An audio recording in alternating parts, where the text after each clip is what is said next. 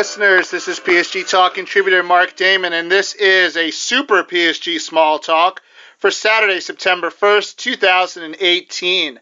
I am joined by PSG Talk contributors Eduardo Razzo and Gian Olanghi, and we discuss the just completed PSG victory over Olympique Nîmes, or Nîmes Olympique. We talk about the transfer window, probably in more positive terms than most of you are ready for. But we also discuss the Champions League draw. It is a packed show. But before we get to it, I need to do some plugs. Make sure to follow PSG Talk on Twitter, Instagram, and Facebook. Subscribe to our podcast. PSG Talking will come out with a new episode sometime next week. Make sure to stay on that feed for the debut of Neymar the Iconoclast. We are just about done. I have to do some more recordings with Chase tonight. And that should be available probably during the international break towards the end of it. We will keep you informed on that. Remember, if you are a Patreon member, not only do you get the first episode of Keeping the Energy, you also will get that show, the Neymar Iconoclast show, before anyone else, at least 3 to 4 days before anyone else does. And you will also get the 4+ hours me and Chase did talking about Neymar to prepare for the show. So, make sure to go to psgtalk.com, click on the Support PSG Talk link, and contribute to our Patreon for that and for more perks. With that being said, on with the show. Eddie, that game was way more interesting than it had any right to be. Yeah. I mean, kudos to Nîmes. They didn't roll over down 2-0, and this is what I like. I like to see PSG get challenged and get some adversity early on and see what they're made of. But man, it was a really good game, but too close for my liking. Yeah, John, it was just, I felt like about the 55th minute, I think PSG thought they had the game won, and I think they just sort of took their foot off the gas a bit. And just Nîmes attacked. They were waiting for PSG to. Wow. Hopefully that person gets a ticket. So 60th minute, I think they take their foot off the gas. I think Nîmes were waiting for PSG to sort of to back off a little bit, and they pounced. Good on them. Not good on them that they decided to play Hack and Mbappe today, which I thought was a little beneath them. I think Nîmes have enough quality where they don't have to do that. But John, what are you going to take from this game? There's a lot to take from it, but what's the number one thing you take from this game? Well, from a Nîmes perspective, I think they're a formidable opponent for any Ligue 1 team, obviously. They beat Marseille. Yeah, they beat Marseille, and they stuck in it with Toulouse, and they gave PSG a challenge today. But it felt like a cut match, right? Like a bottom division team, fighting like hell and playing a little dirty sometimes and being real chippy. But again, just like Eddie said, I don't mind it because I feel like these are the type of matches PSG need to play and learn from. But they can't fold to the pressure or the physicality from a team like that. That part I'm not happy about. That can't happen. But I do like that they were tested today and they grounded out another win. Like it's fascinating from that perspective how like these first 4 matches have been fun to watch, where PSG usually just walk through teams. So it was another fun game. I didn't like some things, but overall it was a fun game to watch. Yeah, they're still trying to figure things out, I think. They've started fairly slow in the first 4 games, in the first halves. I thought they actually had a good first half. I thought Nîmes were aggressive, they were fouling, PSG were getting upset about it, and that's what they normally do. And I think people don't understand how hard it is if you're a team like PSG to just kind of shut up and let the refs handle the game. Because Ligue 1 is a really different kind of league when it comes to that. Like, La Liga will protect the top teams. Ligue 1 does not protect the top teams. In fact, the refereeing in Ligue 1 is basically designed to allow these lesser teams to have a chance. If you ever watch you'll watch these Ligue 1 games and you'll see a lot of these lower teams getting away with stuff that you wouldn't think they normally would. So if I'm PSG, I should be a little upset because, again, the ref is not doing the proper job. The fact that Nîmes only got one yellow card in that game, I think, was really disgraceful. And we'll get to Mbappe towards the end of this, but I thought they handled it well in the first half. But, Eddie, we've watched PSG for years, and there's always that 5 to 10 minute stretch in games where they just sort of collapse mentally. Yeah. And this was another example of one of those moments. Yeah, I think after that 2-0, after they got the second goal, they just took their foot off the gas, and I know that allowed for Nîmes to find a way into the game, and it's just we've seen it time and time again. We've seen PSG get off to a hot start only to take off their foot off the gas and allow for a lesser club to hang around, and again Mbappe steals a victory away for us. And so it's just I think we're starting to win these games where a couple of years ago we'd either draw or somehow lose these games. So it's a bittersweet way to win. I thought actually, and I know this is going to come as a shock to people since I'm apparently the head of the Thomas Tuchel fan club. I did not like taking out Stanley Nsoki in that I just didn't think that worked. I mean, Kehrer wasn't bad in the sense that I thought he had his moments where he was good. He had that obvious moment where he fell over the ball, but we knew from the beginning that Kehrer was going to be a project, and he's obviously still a project. So what I didn't like about it was that it made them too defensive. And I think they should have kept Nsoki on because Nsoki was getting forward and he was making good runs. I really wasn't sure why he did that because it just seemed like it forced PSG back into their own end. And I think once Nîmes got that first goal, I thought PSG should have been aggressive in trying to attack and make it 3-1 rather than bringing in Kehrer to sort of solidify the defense. I mean, I would say I was watching before Nsoki got taken off.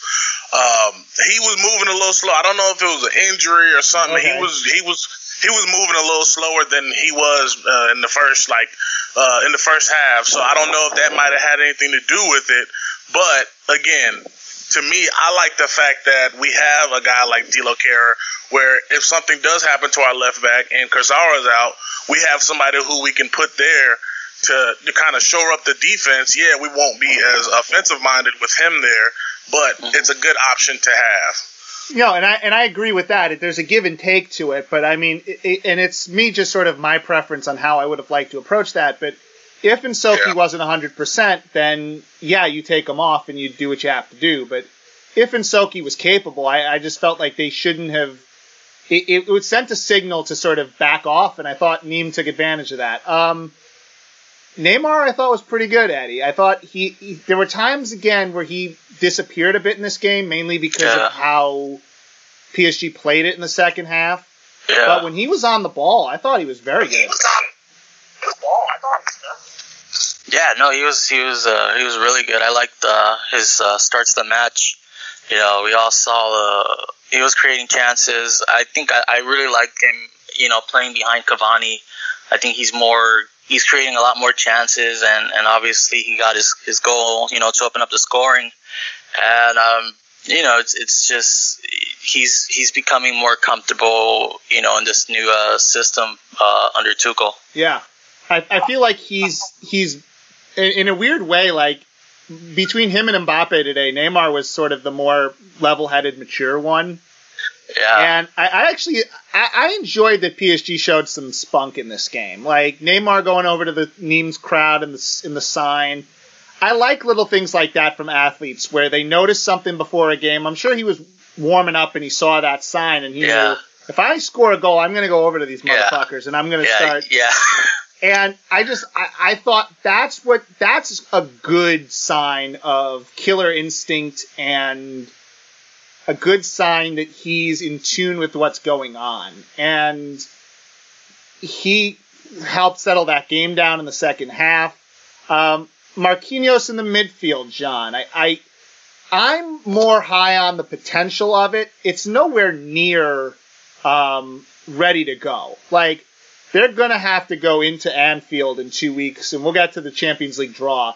They're going to have to go into Anfield in 2 weeks without Marco Verratti. And I think Marquinhos is probably the guy that they're going to put out there because he can kind of act as a third center back for them in a game where they're probably going to be more defensive anyway, since it's at Liverpool and Liverpool are going to try to attack them at the start. But just sort of rate what you're seeing from Marquinhos as a center back, not as a center back, as a midfielder so far. Because there's things I like, and then there's things that obviously he needs to get better at if he's going to play that position.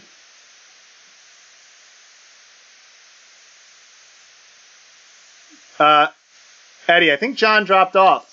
Eddie, you want to answer that? Yeah. I'll jump in on that. It's a work in progress. I mean, there's times where it was, you could tell it's an interesting experiment. That it's still in its early stages. There's glimpses where it looks like it's working, but then there's other instances where, okay, this looks like if we go to Anfield with this, we might, get run out of the stadium. But kudos to Tuchel. He's still sticking with it. He's not switching out Marquinhos. He's letting him learn. He's using these League One games to experiment, and we'll just see in 2 weeks to see if it's ready to go. It's going to have to be ready to go in 2 weeks. So, just keep using these, few League One games, and hopefully it's sound and at least decent where PSG can put up a puncher's chance.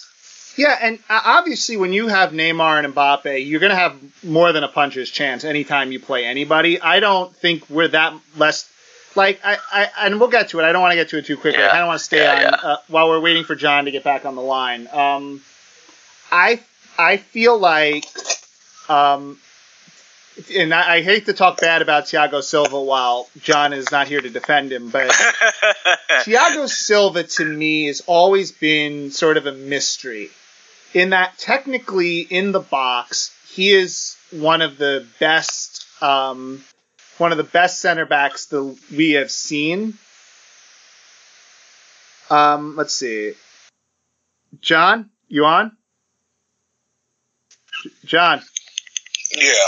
Yeah, now I just have to figure out how to get Eddie on. I don't know how I can merge the calls, but now Eddie's off. You're listening to live audio, folks. This is live to tape.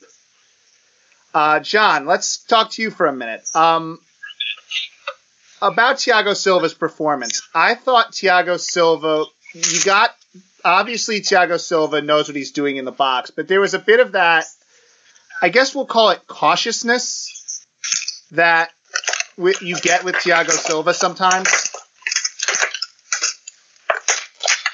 Yeah, definitely.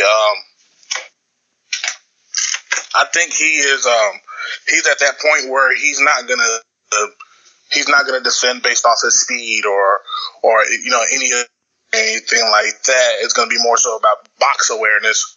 But today he was thinking too much, and even before the penalty, I thought he didn't have a good game. There was a ball that came into our half of the field, and he tried to control it off his chest, and he just kind of misguided it.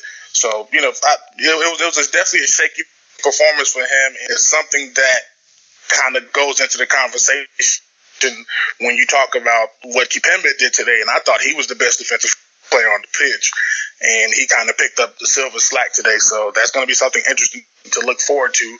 But it was a little bit too cautious for me. He was thinking too much, and that doesn't bode well for him, where he's already an aging defender. Yeah, Kimpembe was tremendous today. I mean, Presnell, the third goal, and Eddie, I got you back on the line. We had to do a little bit of magic there to make that work. Yeah, that's all right. I thought that Presnell Kimpembe saved PSG in that second half because they looked like they were shot. Like, they looked like they had gone through that 5-10 minutes where they freeze up like they always do, and they couldn't pull themselves out of it. But then Kimpembe made an aggressive play. he stepped into a play instead of the, and I hate to do this, John, but instead of the Thiago Silva backpedal, you got the Presnel Kimpembe stepping up, intercepting the ball, dribbling it into space, long ball to Mbappe. Mbappe settles it and drills it into the back of the net. That saved PSG from a lot of embarrassment today. And I just felt like if they're going to play with a back three, it's pretty clear that Presnel has to be in the middle. I think the transition that has to happen now is Thiago Silva can still be on the field, but I think as the commanding presence, the physical presence in that defense, I think Kimpembe showed that he's just got it right now. Like he's got it physically, Eddie. Yeah, that's one of the things I've always liked about Presnel Kimpembe. He's a very physical center back, and he's not afraid to go, one-on-one and try to win a duel.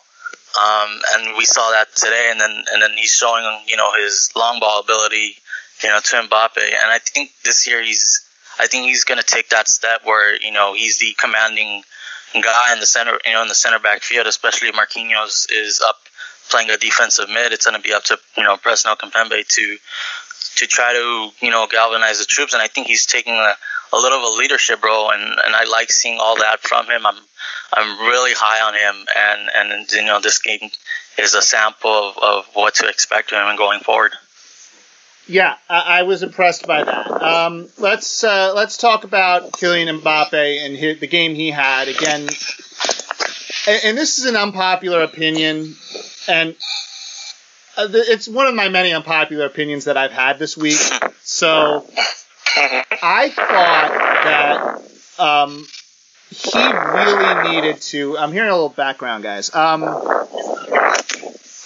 I really feel like he needed to make that statement in that moment. Now, I'm not for players losing their mind and shoving the opponent all the time. Obviously, there's times where you shouldn't do it. There's situations in games where you shouldn't do it. If you're in the Champions League quarterfinal game and it's 2-2, you probably shouldn't do that. If you're in the World Cup and you're Zinedine Zidane, you probably shouldn't do that. But this is the fourth game of the year against Nimes. You're getting chopped to death. The ref isn't doing anything about it. You're at the end of the game. You're up 4-2. And for no reason at all, a Nimes defender or a Nimes midfielder decides to clip you in the back of the ankle. For no reason. There's nothing he can gain from it. There's no way he can get back in the game.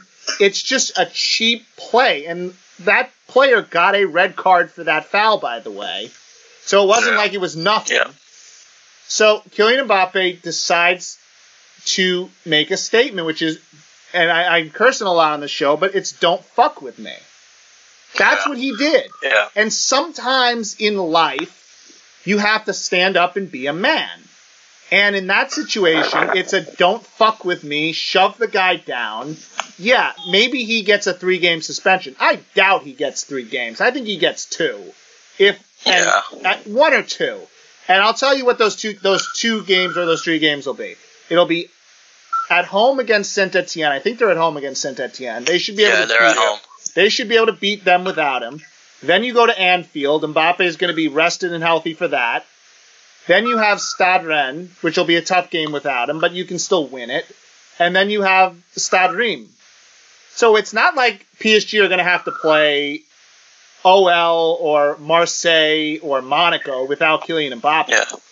So honestly, to me, the trade-off in that situation was worth it. I want to get your guys' thoughts on it because you may disagree with me, and I'm totally okay with that. But go ahead. Yeah, I'll take it, John. I agree with you. I think at some point, we've seen games like this where PSG they get hacked to death, and the ref either doesn't do anything or loses control of the match. And at 19, he's still a kid in some of these players' eyes, and they want to test him, they want to push him and see if the kid's going to push back. And so it was like you said, Neymar kept helped him keep his composure through the match. And once they were up 4-2, he finally just said, you know what, fuck it, I'm tired of you guys just hacking at me, and he shoved back. And I like to see that a little bit. Not often, but just to see that that he's not going to take, any garbage from anyone, and that he's, you don't mess with him because he's going to push back. And so I'm happy to see that. And obviously, the goal to again, he's, the deciding factor in helping PSG get a win that, they technically don't deserve, but we'll take the 3 points. But yeah, that's just my analysis of his performance. John? Yeah, I mean, I think it starts with the ref. I thought in the first half, 20 minutes into the first half, he lost complete control of the match. It was like, wow, a lot of things were happening. There was like balloons coming onto the field on the camera. Balloons are everywhere. Players are falling. Tuchel was losing his shit on the sideline. Neem's coach is yelling about something, and it was just a lot of chaos. And I think if the ref would have carded some PSG players even and some of the Nîmes players early, he would have set a precedent, for the rest of the match. But you can see by him not carding those players, it became a physical match throughout until the 90th minute. And so it starts there for that. And the thing where Mbappe kind of rolls the ball, I don't like that. He doesn't need to do that. And I don't want him to become this Verratti type of player where every time he's jawing with the referee. Yeah. But you know what? And I'll say, I don't mean to interrupt. You know what it is though? The guy can handle himself. Like, this is a player that was in the freaking World Cup. The guy handled himself in the World Cup with dignity, with class. He didn't do anything of that. He really didn't do anything of this ilk. And I've never seen him do anything like that in a Champions League game. The guy is intelligent. He's not a hothead. My whole argument is that Mbappe is not this sort of Marco Verratti hothead. He's a guy that knows what he's doing, that he knew exactly in that moment what he was doing, and he decided, I'm going to do it anyway. And to me, that is why I say he made a statement. It's not that he lost control of himself. It's that he knew exactly what he was doing. He wanted to make that statement to the Nîmes and to the ref, and he made it. And was it a bit selfish of him? Probably. Is he going to be out for 2-3 games? Probably. But he's not going to miss the game against Liverpool, which is the most important game of all. So it's not like he's made a decision that's going to cost PSG the championship. So I just look at it like, is it the right thing to do? No, but sometimes you just have to do that. And if you know the right situation, you can kind of get away with it. Let's just talk about the 4 games in totality, maybe even the 5 games. Yeah. Undefeated August for Thomas Tuchel. Highs and lows within the game, but overall, PSG are 4-0 in the league. They're up to 12 points out of a possible 12. They won the Trophée des Champions game against Monaco. Is PSG going in the right direction? And we'll get to this in the transfer window stuff, but is PSG headed in the right direction right now, Eddie?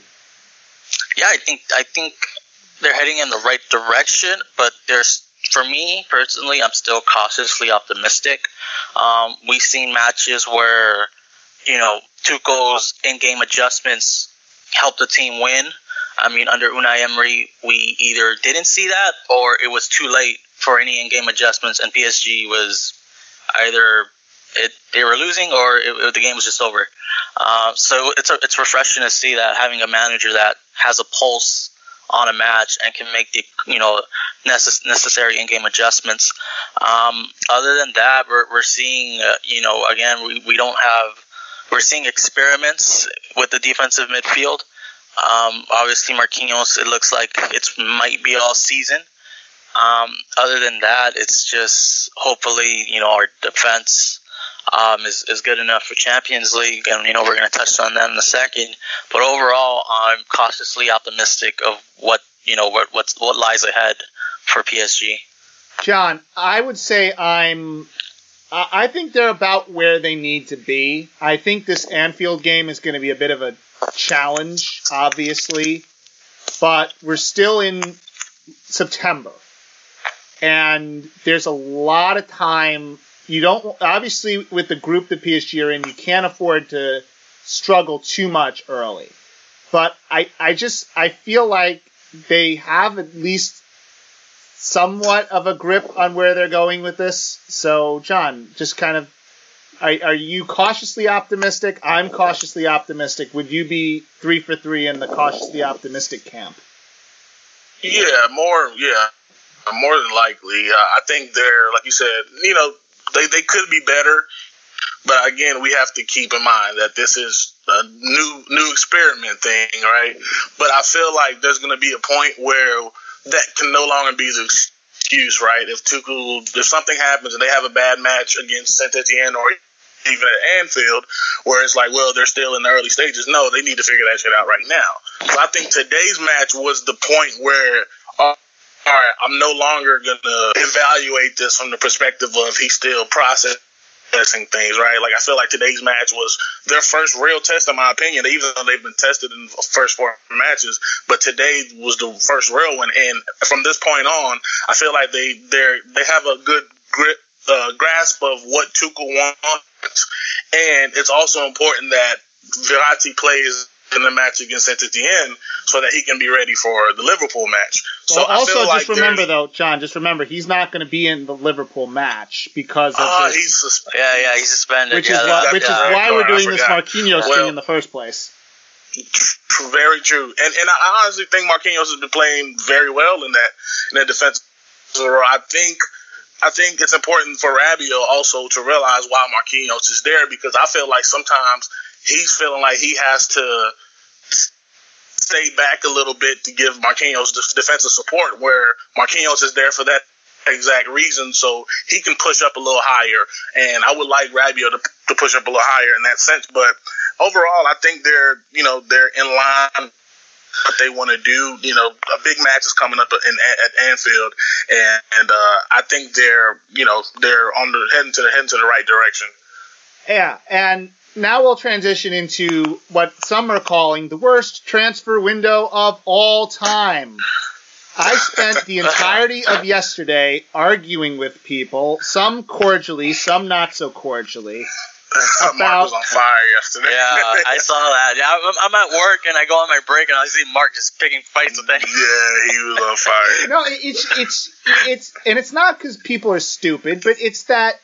Definitely not because people are stupid, but when it comes to football, people they don't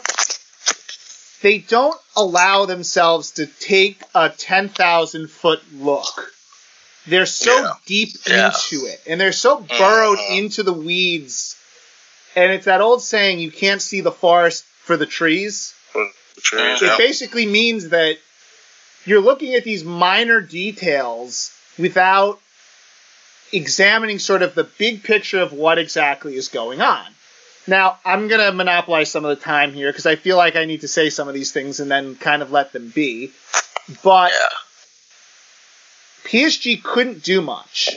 And whether Antero Henrique or Nasser thought that they were going to be able to do more is sort of irrelevant in the sense that UEFA never allowed PSG any sort of clarity as to what exactly they could or could not do.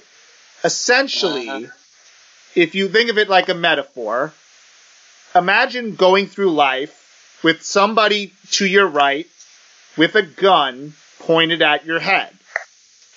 And you're not completely sure what will trigger that person to pull the trigger and kill you, but there's going to be something you do that leads that person to pull the trigger on you. It's that uncertainty. You walk through life with a gun at your head, and you're very cautious, and you're sure to not do anything wrong, to not anger that person with the gun, to try to live your life the best way you can, but you still have a gun to your head. And in PSG's case, for the entirety of this transfer window, UEFA has put a gun to their head. And by opening up that investigation again, after saying that PSG were cleared and forcing them to sell 50 million euros worth of players, they put the gun back at PSG's head. And at that point, it was almost impossible for PSG to make solid decisions because you weren't really sure. Could you pay 40 million euros for Wendell? We don't know. Can we sell Gonzalo Guedes for enough money to offset whatever we spend? Oh, we don't know. We're going to try to get a lot for him, but we don't know what we can get. All these guys on our bench that make a decent amount of money, can we keep them? Well, maybe we shouldn't keep them. Maybe we should trim the roster down. Maybe it's best for the financial fair play that if we trim this roster down a bit and have more players on smaller contracts, we'll be able to pass through it. It's one of the reasons you don't see Javier Pastore around, Yuri's not around, Lo Celso is not around, because eventually if you were going to keep him, you were probably going to have to pay him. And they did what they had to do to, I think, hold off financial fair play, at least for now. Yeah. And what they got was essentially Kevin Trapp's replacement. And I'm sorry, I'm going to take Gianluigi Buffon over Kevin Trapp any day. And you saw what Alphonse Areola did today. Areola was tremendous today. Yeah. And now you have two great goalkeepers who can both play. I don't think there's anyone here that I'm talking to that would think that Areola going into Anfield is some disadvantage. I think we all think, I don't want to put words in your mouth. Do we all think Areola can do fine at Liverpool? Oh, yeah.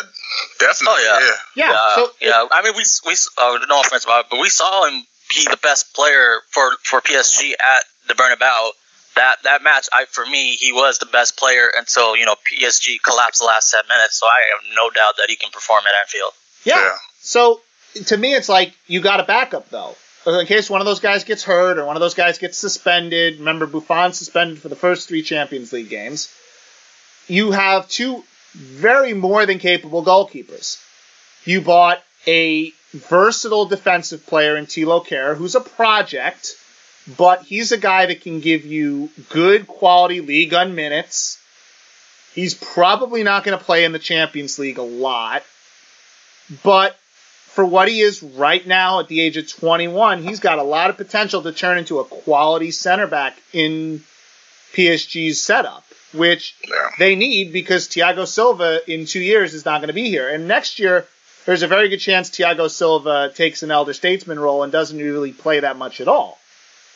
You also got a value left back, a guy who 3 years ago, Pep Guardiola, if we all respect Pep Guardiola's ability to make decisions, he liked Juan Bernat. He brought Juan Bernat to Bayern Munich. He played him a lot. Pep leaves, and Ancelotti puts him on the bench. And then Niko Kovac, and then the other guy, the guy who coached them last year after they fired Ancelotti. Jupp Heynckes, thank you. So it's not that Juan Bernat's a scrub. It's that he got buried in that team with a lot of great players. There's a lot of PSG players over the years that were brought in to start. The coach changed, and all of a sudden they're now on the bench. So to me, paying 15 million euros for Juan Bernat to be your starting left back while Layvin Kurzawa gets surgery again, with Stanley Nsoki backing him up, and Nsoki's been really good so far, I'm good with that. And then you have my favorite signing of all, Chapo Traphouse. And here's the thing, and I'll throw to you on this, Eddie, because I'm done hearing myself talk. The vitriol and the anger, just the pure anger of people over signing Chapo Traphouse, to me, is absurd. You are signing a backup. He is there to sit on the bench, play the last 10 minutes of Ligue 1 games, and start some cup matches. That's it. That's all he's there to do. Because what you had before that was Cavani starting at the striker position, the 9. And then when Cavani wasn't around, Mbappe would start at the 9. So right now he's basically the third string backup 9. Because if Cavani's not available for a Champions League game, they're not putting in Chapo Traphouse. They're putting in Mbappe at the 9. So it's not like this guy's ever going to play in a Champions League game. We got him for nothing, no money, and yet people are so caught up in complaining and bitching that they're complaining about essentially buying a paper towel, buying a thing of paper towels. Like, who cares? They were half off. Who gives a crap? They were half off. No, but Eddie, am I wrong here? No, you're not wrong. And I'm going to go on my own little rant here. It's just, as PSG supporters, we've been spoiled. Like, we've been spoiled with high spending, nice new toys, and some of these new toys end up on the bench being dead weight. I'd rather have Chapo Trap House making little to no money, or, compared to Hartem Ben Afra sitting on the bench making high wages and just not doing anything for the squad.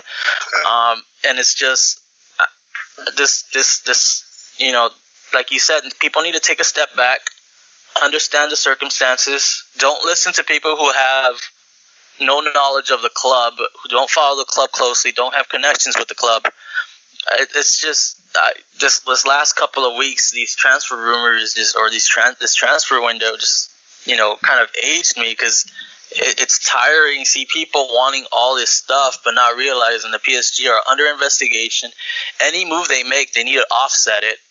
And this year, I'm right. I just finished up an article. This is under the Qataris. This was the first year that they brought in over $100 million in like selling players, whether it be loans or actual sales, and they've never done this before. They needed to offset everything. They needed to offset as much as a Kylian Mbappe transfer, which people forget. I do not understand why people are forgetting that.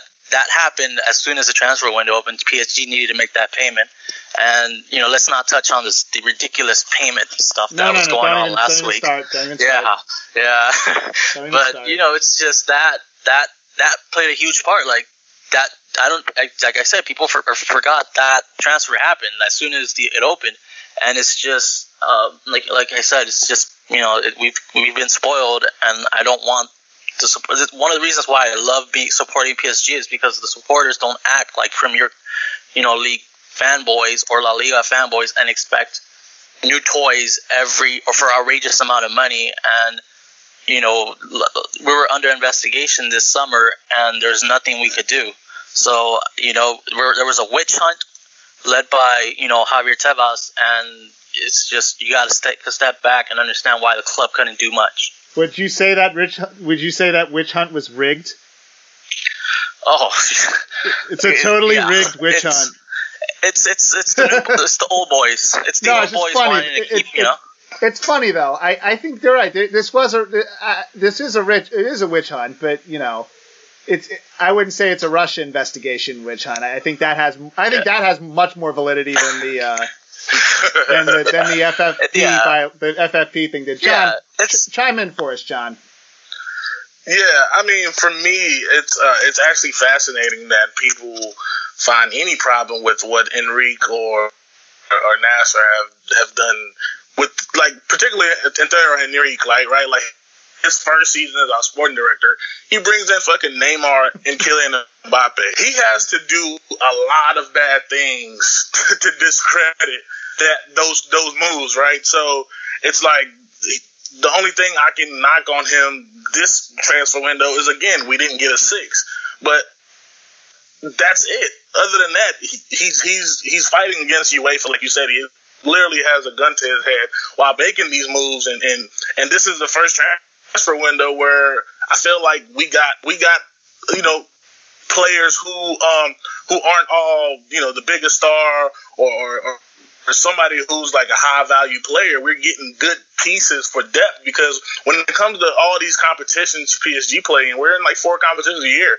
It's important to have depth. It's important to rest guys like Neymar, Cavani, and Mbappe, and all these guys. So these guys that he's bringing in, they're going to be there when you need them to be. They're not going to be the guys that we're going to play every match. They're going to be there for the cut matches and to come on as substitutes. So I think it's really it's crazy, and it is nonsense that people are even mad at anything Enrique has done thus far. Again, like, he has to do a lot for me to discredit what he did by pulling off that Neymar and Mbappe move. That alone is fascinating. So, like, there isn't anything that I've seen that he's done that discredits that. So it comes down to, like Eddie said, we're spoiled, and we've gotten all these big name stars, and they just want to keep piling on. And it's like people don't read. people that like you're not conscious of this FFP thing that's out every week. Like, what are you blind? Like, you know what I mean? So it's it's nonsense, but we get it, and it is what it is. And I think he's done a hell of a job, and in my opinion, due to the circumstances he's been under. Yeah, and let's remember, Henrique is not a player guy. He's not a personnel guy. He's a money guy. Right. And part of his job, and main part of his job, is to make sure that when PSG make big signings like they did last year, that they can make it work in the bank account. His job this summer was to sell people, and he sold people. And let's talk about some of those people that he sold. Because one of the other uproars was the sale of Argentinian attacking midfielder Giovanni Lo Celso. And there are some people who I think were holding Viking funerals in their backyards for the loss of Giovanni Lo Celso.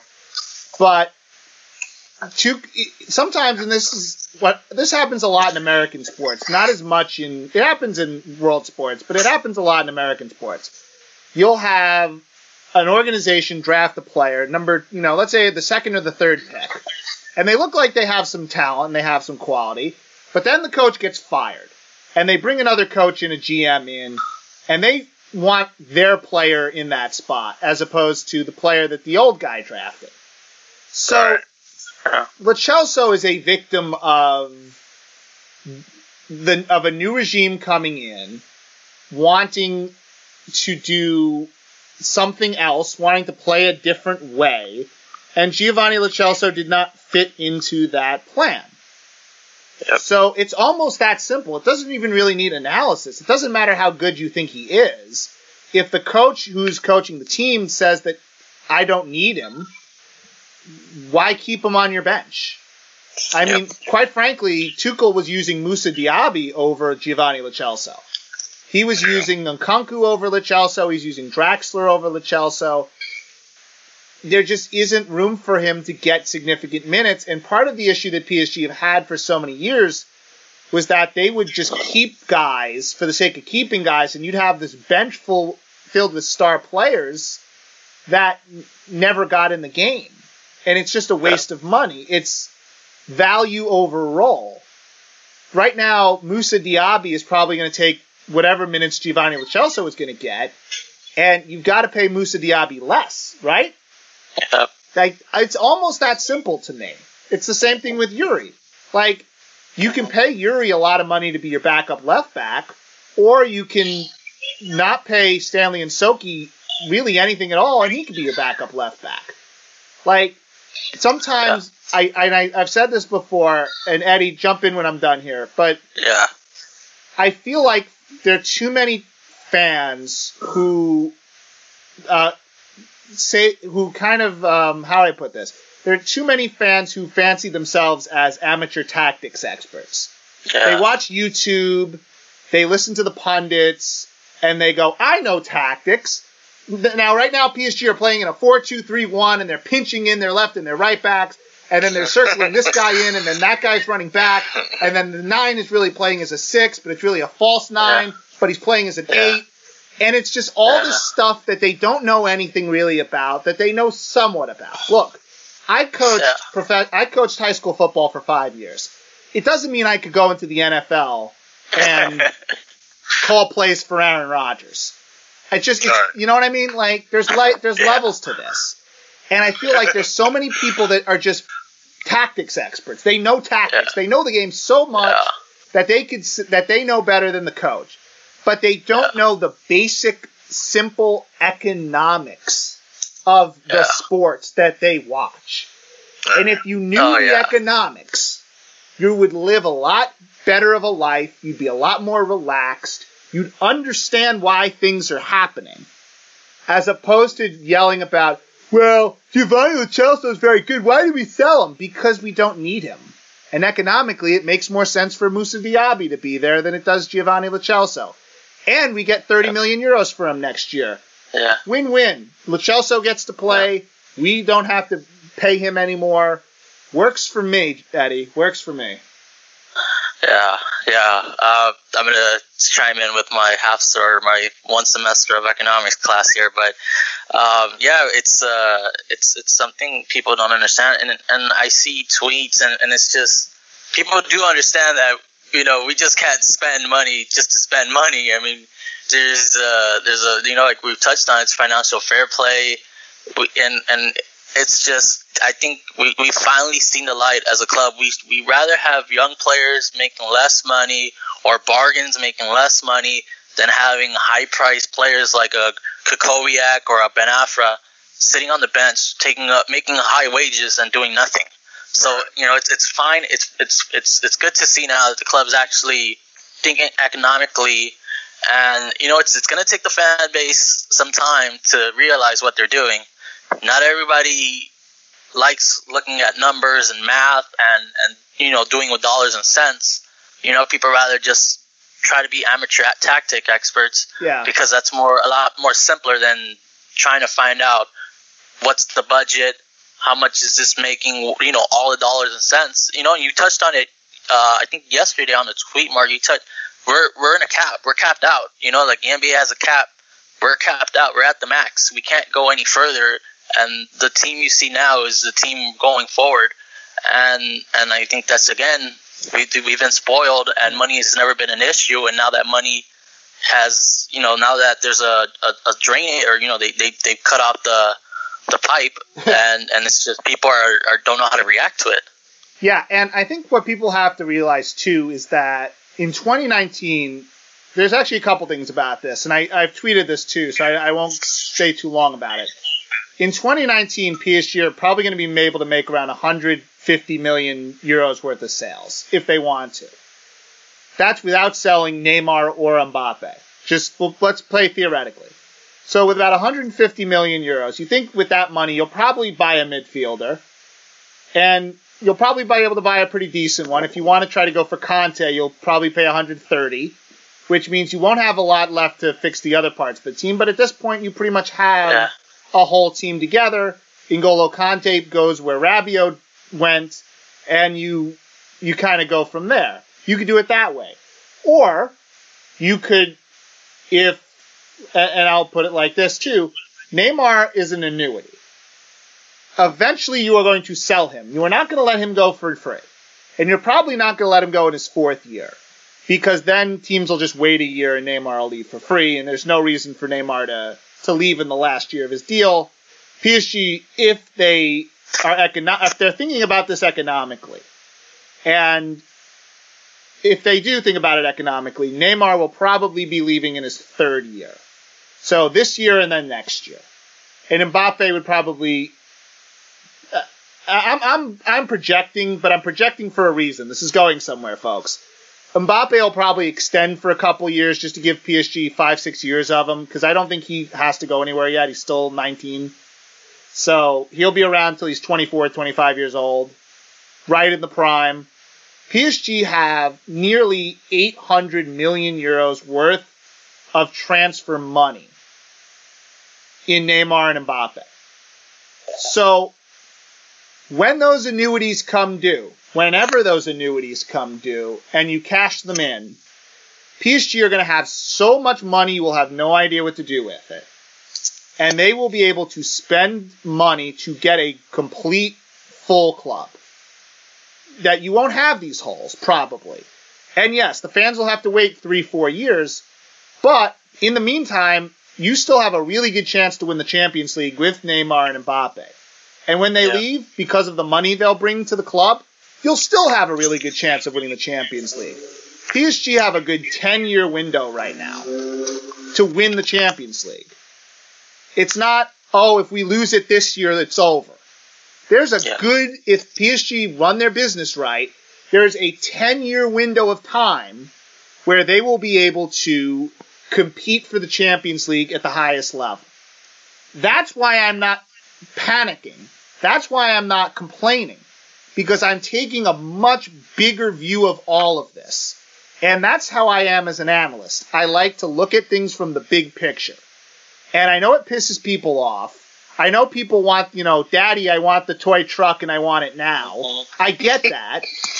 But if you're going to be a informed fan, you have to be willing to step back and just look at this through a different lens.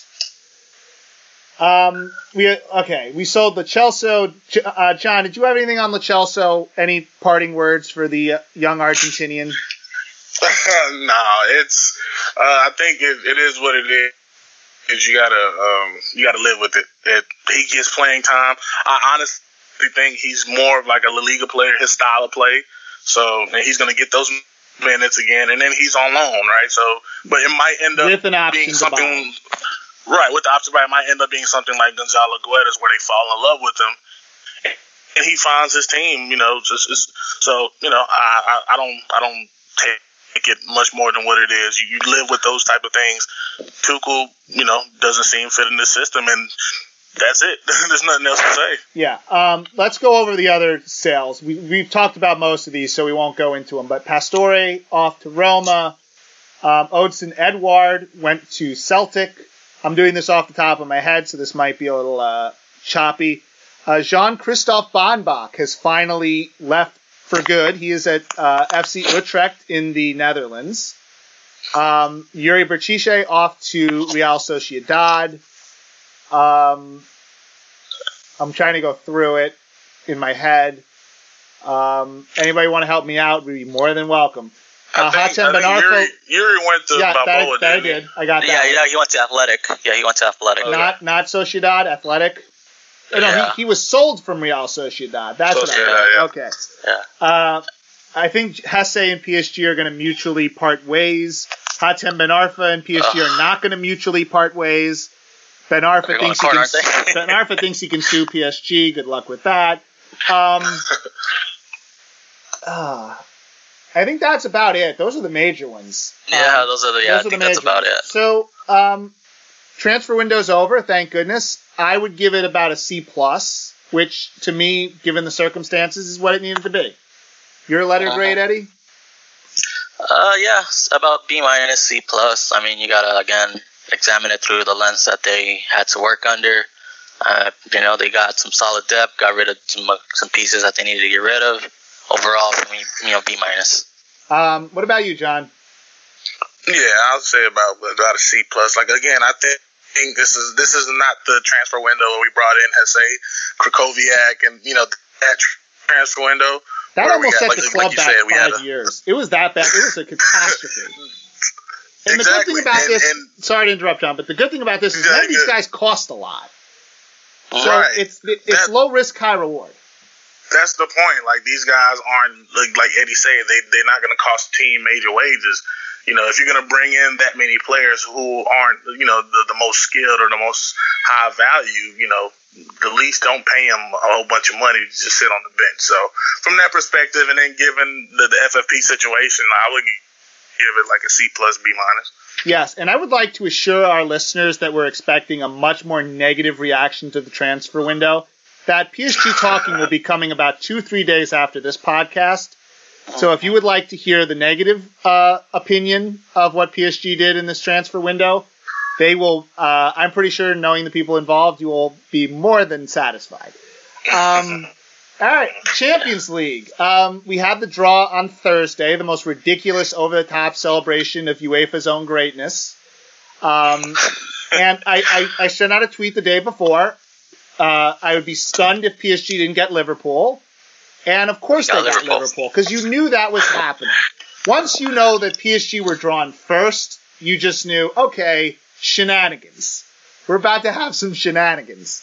And the full extent of the shenanigans are a group consisting of Paris Saint-Germain, Napoli, Liverpool, and Red Star Belgrade, the former Red Star Belgrade. Now they're a name that I refuse to learn, so I'm going to call them Red Star Belgrade.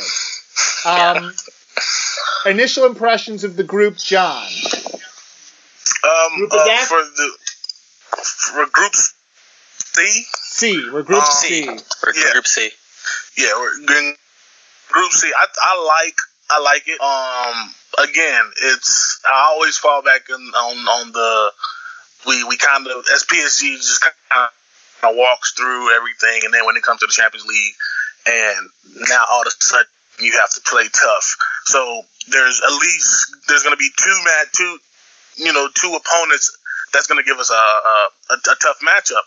And from a neutral, like just from a football fan standpoint, like just to get to kind of see how the trio of Cavani, Neymar, and Mbappe goes up against Firmino, Mane, and Salah, I think that's going to be a fascinating matchup. And, you got the Jurgen Klopp and Thomas Tuchel matchup going there. So I think it's going to be a good group. To be quite honest, without the Red Star team, this can literally be the group of death, right?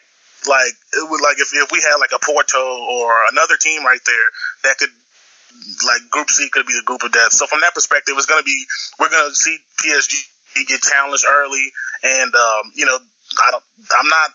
not one of those people who don't like Liverpool. A lot of people don't like Liverpool for their reasons, but I think they're a formidable opponent, and they can win this group just like PSG can. But I do think PSG are the favorites. But it's going to be a fun group to watch. And again, I think it could be the group of death without that Red Star team there. Eddie. Yeah. Let's see. I think PSG are the favorites by a slight margin. I do think, for me, Liverpool and PSG are the two teams that will advance. In what order? We'll get to see that play out. Napoli, I've seen two other matches against Lazio and AC Milan. I just do not like Carlo Ancelotti as a manager. I don't see. They'll give PSG maybe a game in Naples, but I don't see them being that big of a formidable opponent. They've come from behind against AC Milan and Lazio, two teams that PSG is superior in, so they can't expect to fall back or fall down early to PSG and expect to do what they did against those teams. And I'm just excited for that first game against Liverpool. It's going to be a tough matchup, especially with no Buffon and Verratti. But I do expect them to get a draw at least. I mean, Tuchel he's not scared of the big lights. I mean, 2 years ago he went into Dortmund. He went with Dortmund to the Bernabeu and got a draw. Yeah. So he can perform, or he can manage under the big light. So I don't get this narrative that PSG will be intimidated going into Anfield. No, it's not an intimidation thing. I feel like the issue with that game, and let me just go through the games quickly. The first game is going to be on the road at Anfield. The second will be at home against Red Star. The third will be at home against Napoli. The fourth will be on the road at Napoli. The fifth will be at home against Liverpool.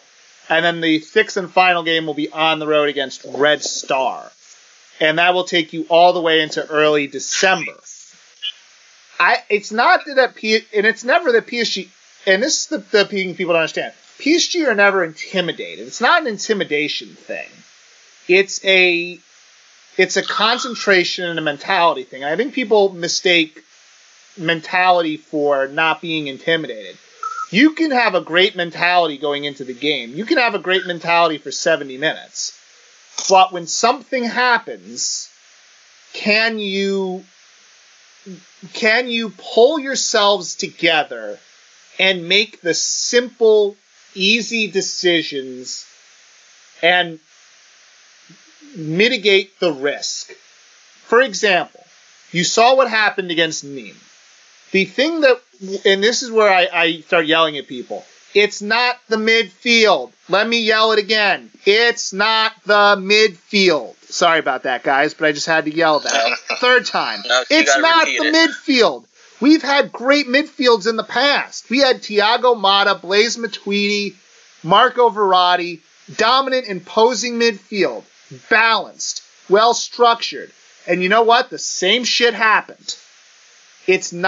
Yes, could we have a better midfield? Absolutely. Yeah. Of course we could have a better midfield. You know what? Liverpool could have a better midfield. They're playing with James Milner and Naby Keita. Naby Keita's a very good player, but he is not world class. He is not a top-level midfielder in the world. Not yet. Neither is James Milner. God, imagine they try to throw Fabinho in there. Fabinho's not world class. The only teams in Europe, to me, with world-class midfields right now are Barcelona and Real Madrid.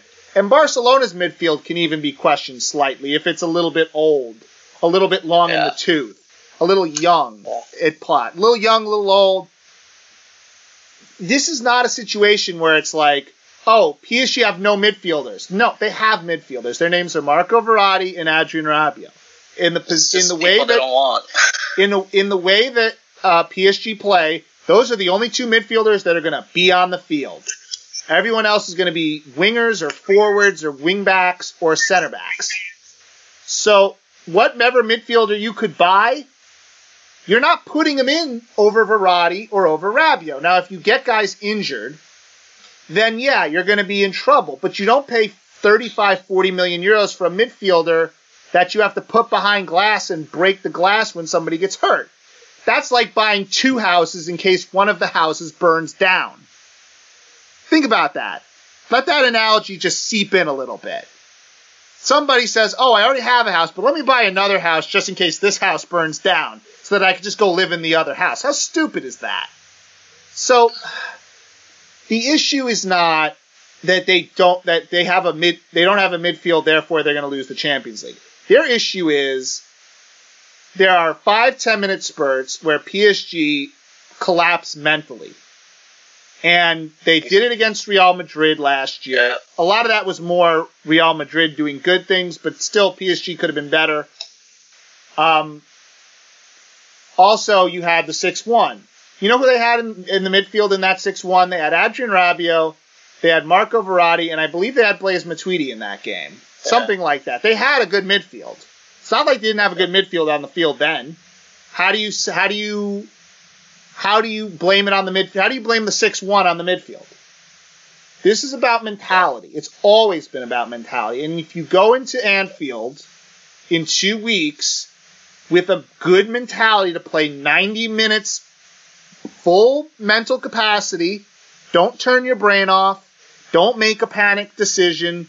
When you're in your own half and Liverpool are pressing you, it is okay once in a while to kick the ball really deep and reset the game and force Liverpool to play out of their own back.